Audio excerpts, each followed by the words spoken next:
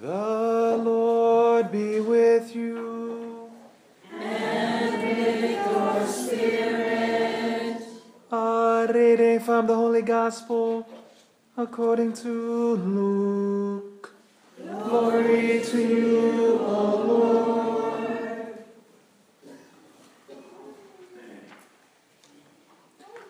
While some people were speaking about how the temple was adorned with costly stones and votive offerings, Jesus said, "All that you see here, the days will come when there will not be left a stone upon another stone that will not be thrown down." Then they asked him, "Teacher, when will this happen? And what sign will there be when all these things are about to happen?" He answered, "See that you not be deceived, for many will come in my name, saying, 'I am he,' and the time has come. Do not follow them. When you hear of wars and insurrections, do not be terrified, for such things must happen first, but it will not immediately be the end." Then he said to them, "Nation will rise against nation, and kingdom against kingdom. There will be powerful earthquakes, famines, plagues, from place to place. And awesome sights and mighty signs will come from the sky. Before all this happens, however, they will seize and persecute you. They will hand you over to the synagogues and to prisons. And they will have you led before kings and governors because of my name. It will lead to your giving testimony. Remember, you are not to prepare your defense beforehand. For I myself shall give you a wisdom in speaking that all your adversaries will be powerless to resist or refute. You will even be handed over by parents, brothers, relatives, and friends, and they will put some of you to death. You will be hated by all because of my name.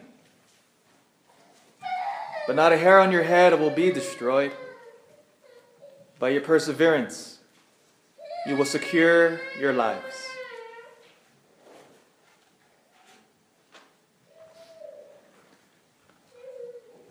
The Gospel of the Lord. Praise to you, Lord Jesus Christ.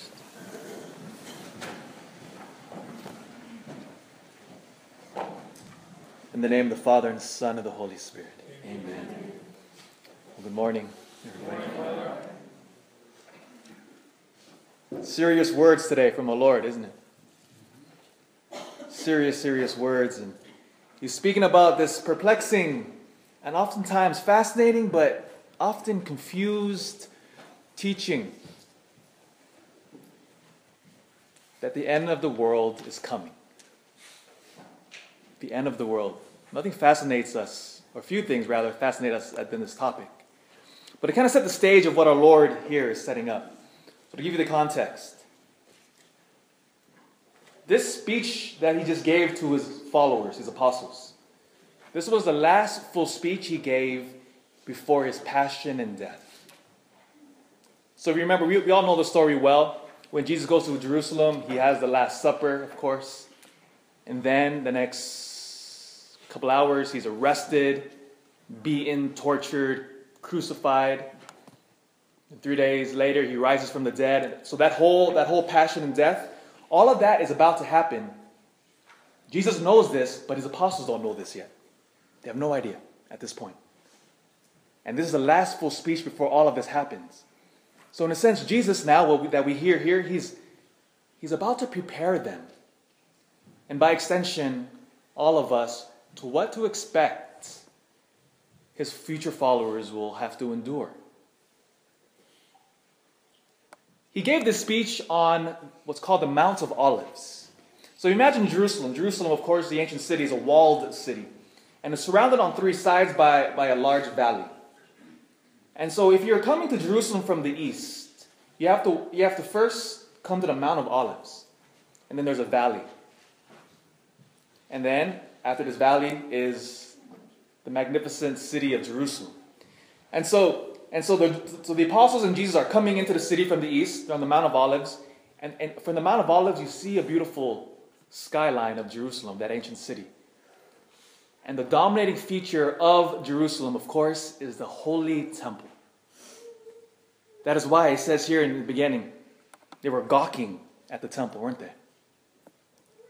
They said, wow, look at this temple, adorned with costly stones and votive offerings. And as they're gawking at this, Jesus lays out a precarious future. He says, all that you see here, a day will come when all of this will be thrown down, stone upon stone. Again, to get the impact of this, we have to first realize that the temple is the most sacred place for them. It is literally for them. It is the dwelling place of God. It is the holy place of offering sacrifices. It was not only that, but it was for them the representation of the entire created universe.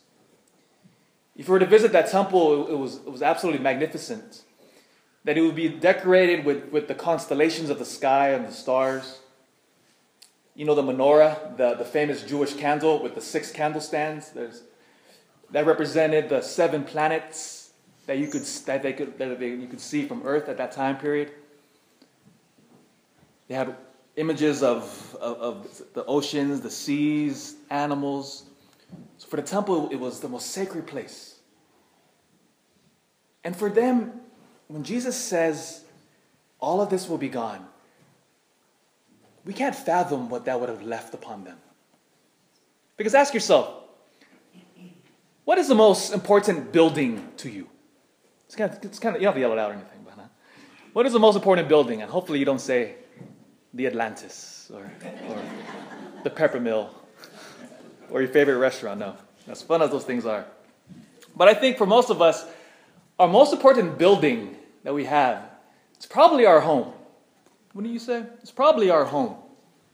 Because what happens at home? I mean, first of all, our home is probably the largest object we're ever going to buy. But it's what takes place in the home. Because the home is where our families reside. It is the memories of growing up with our kids. It is the memories of young couples growing up, starting their life together. Memories of family and friends, happy, and all the whole spectrum of family life. Home is, the famous saying, is where the heart is. Imagine your home being wiped out. In 2006, I was first sent abroad to study in Rome, and I would begin what eventually be 5 years there. And before the school year begins, in any seminary, wherever you study, we always start off with a 5-day silent retreat to get us spiritually and mentally ready to begin the year. And in the year 2006, I was in Rome. I was excited to be there in the center of the church. And we're all packing our bags, getting ready, because we're going to this retreat center. But it was about an hour south of Rome. It's a beautiful retreat center. It's just on the outskirts of Rome, and you can see the whole Roman skyline. In fact, the Roman emperors would go to this particular place in ancient times because it was a lot cooler, because Rome is hot and humid. So we were going out to the retreat center for a week.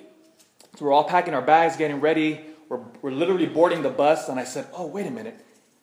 Let me check my email one last time.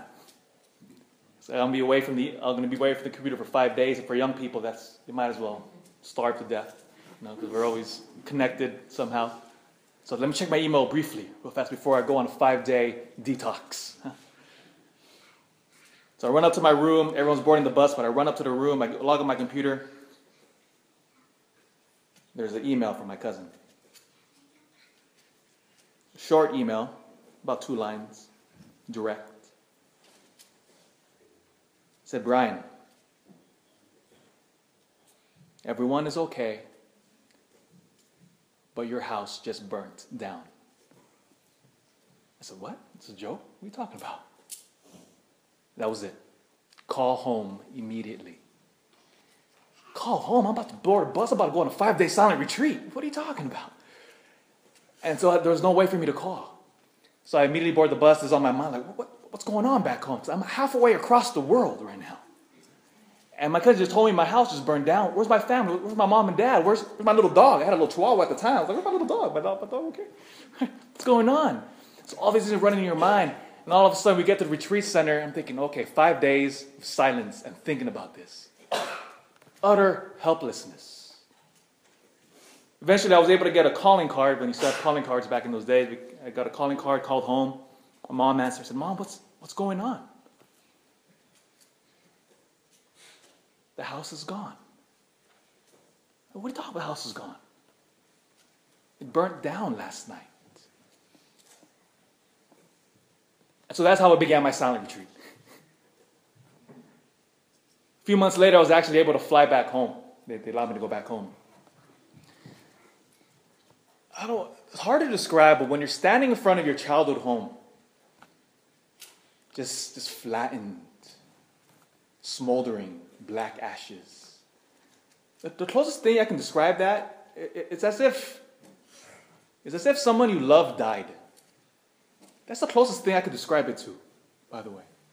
I mean, I know it's just a building and it's just stuff, but for us, home means a lot more than just walls or a roof or carpeting.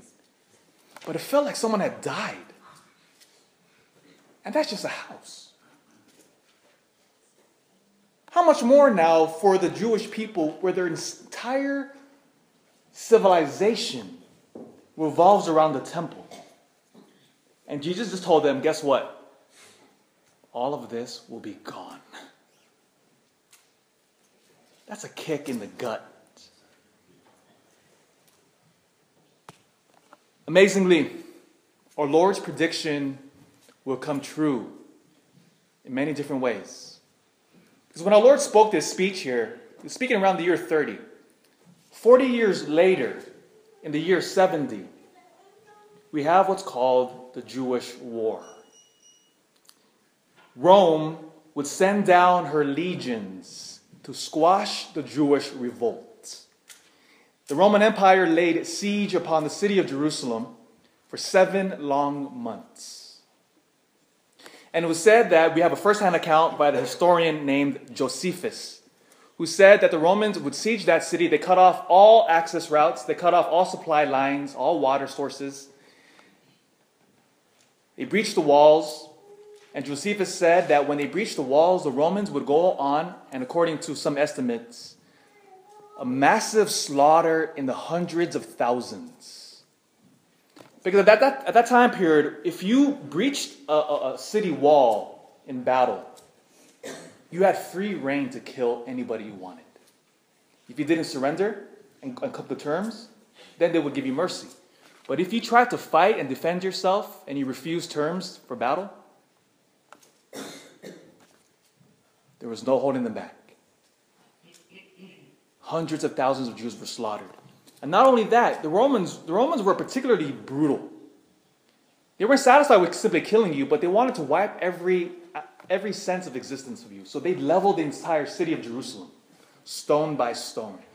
Their amazing temple, wiped out, stone upon stone, nothing left. And it left a huge gaping scar on the Jewish people to this very day. The temple was never rebuilt. If you go to Jerusalem now, it's a mosque. That is why you see those images of Jewish people praying on the Wailing Wall. The Wailing Wall is just the stones to hold up the mountain, the hill that it's built upon. And it's just the foundation stones, the retaining wall. And it's so holy to them that just touching the retaining wall is sacred to them. But then now our Lord continues.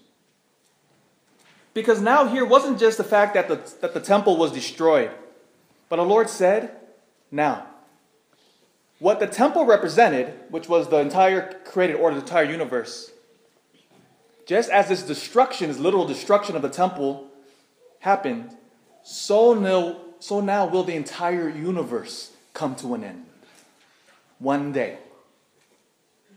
At an hour that we do not know.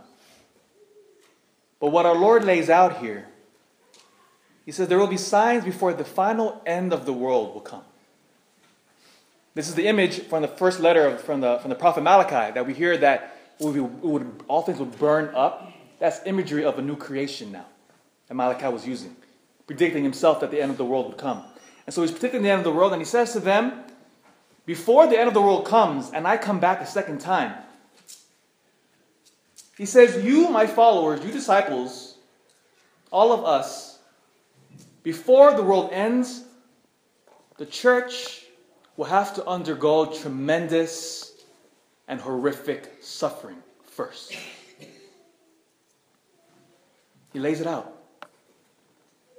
They will seize and persecute you. They will hand you over to synagogues, to prisons.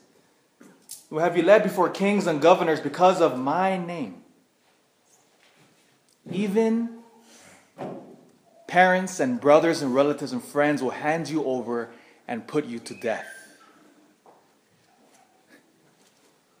It's a positive picture, isn't it? Hey, become Christian. Look what we offer you.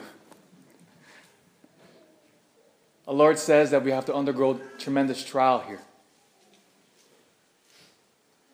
See, that is why last week I asked to begin this prayerful campaign to pray together precisely as a family. Because all of us will suffer. There's no escaping it.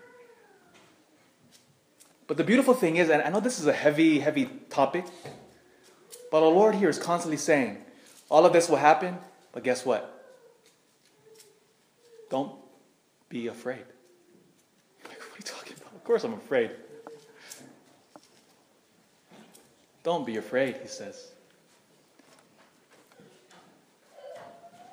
Because your suffering and your trials will allow you now to become my witnesses. Beautiful, isn't it? That as faithful Christians, if we stay true to the very end, we will become martyrs. That is where the word martyrs comes from the Greek word, which literally means one who bears testimony.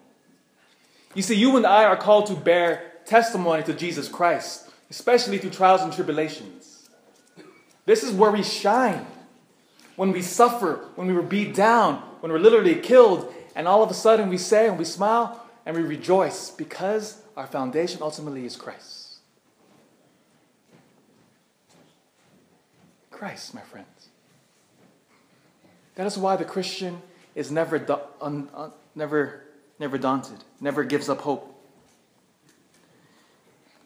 And when you look at 2,000 years, looking back now comfortably, 2,000 years of Christian history, the Lord spoke to 2,000 years ago. Has the words of our Lord come true? Yes. Look at the bloody history of Christianity. Again, remember, the most persecuted religion in the world is you and me. Thousands of us die every year. Again, it's kind of hard to fathom here in the United States, especially in California, where we're just ridiculed, made fun of, marginalized. That's fine. Not so across the world. So, my friends, the words of Jesus are as alive today as it was uttered back then on that Mount of Olives. So if you're persecuted for the name of Jesus Christ, you're in good company. But pray for the strength, as the Lord here says. The last line I'll end here. By your perseverance, you will secure your lives. Stay strong. Stay faithful. Because our Lord is coming back soon. In the name of the Father, and the Son, and the Holy Spirit.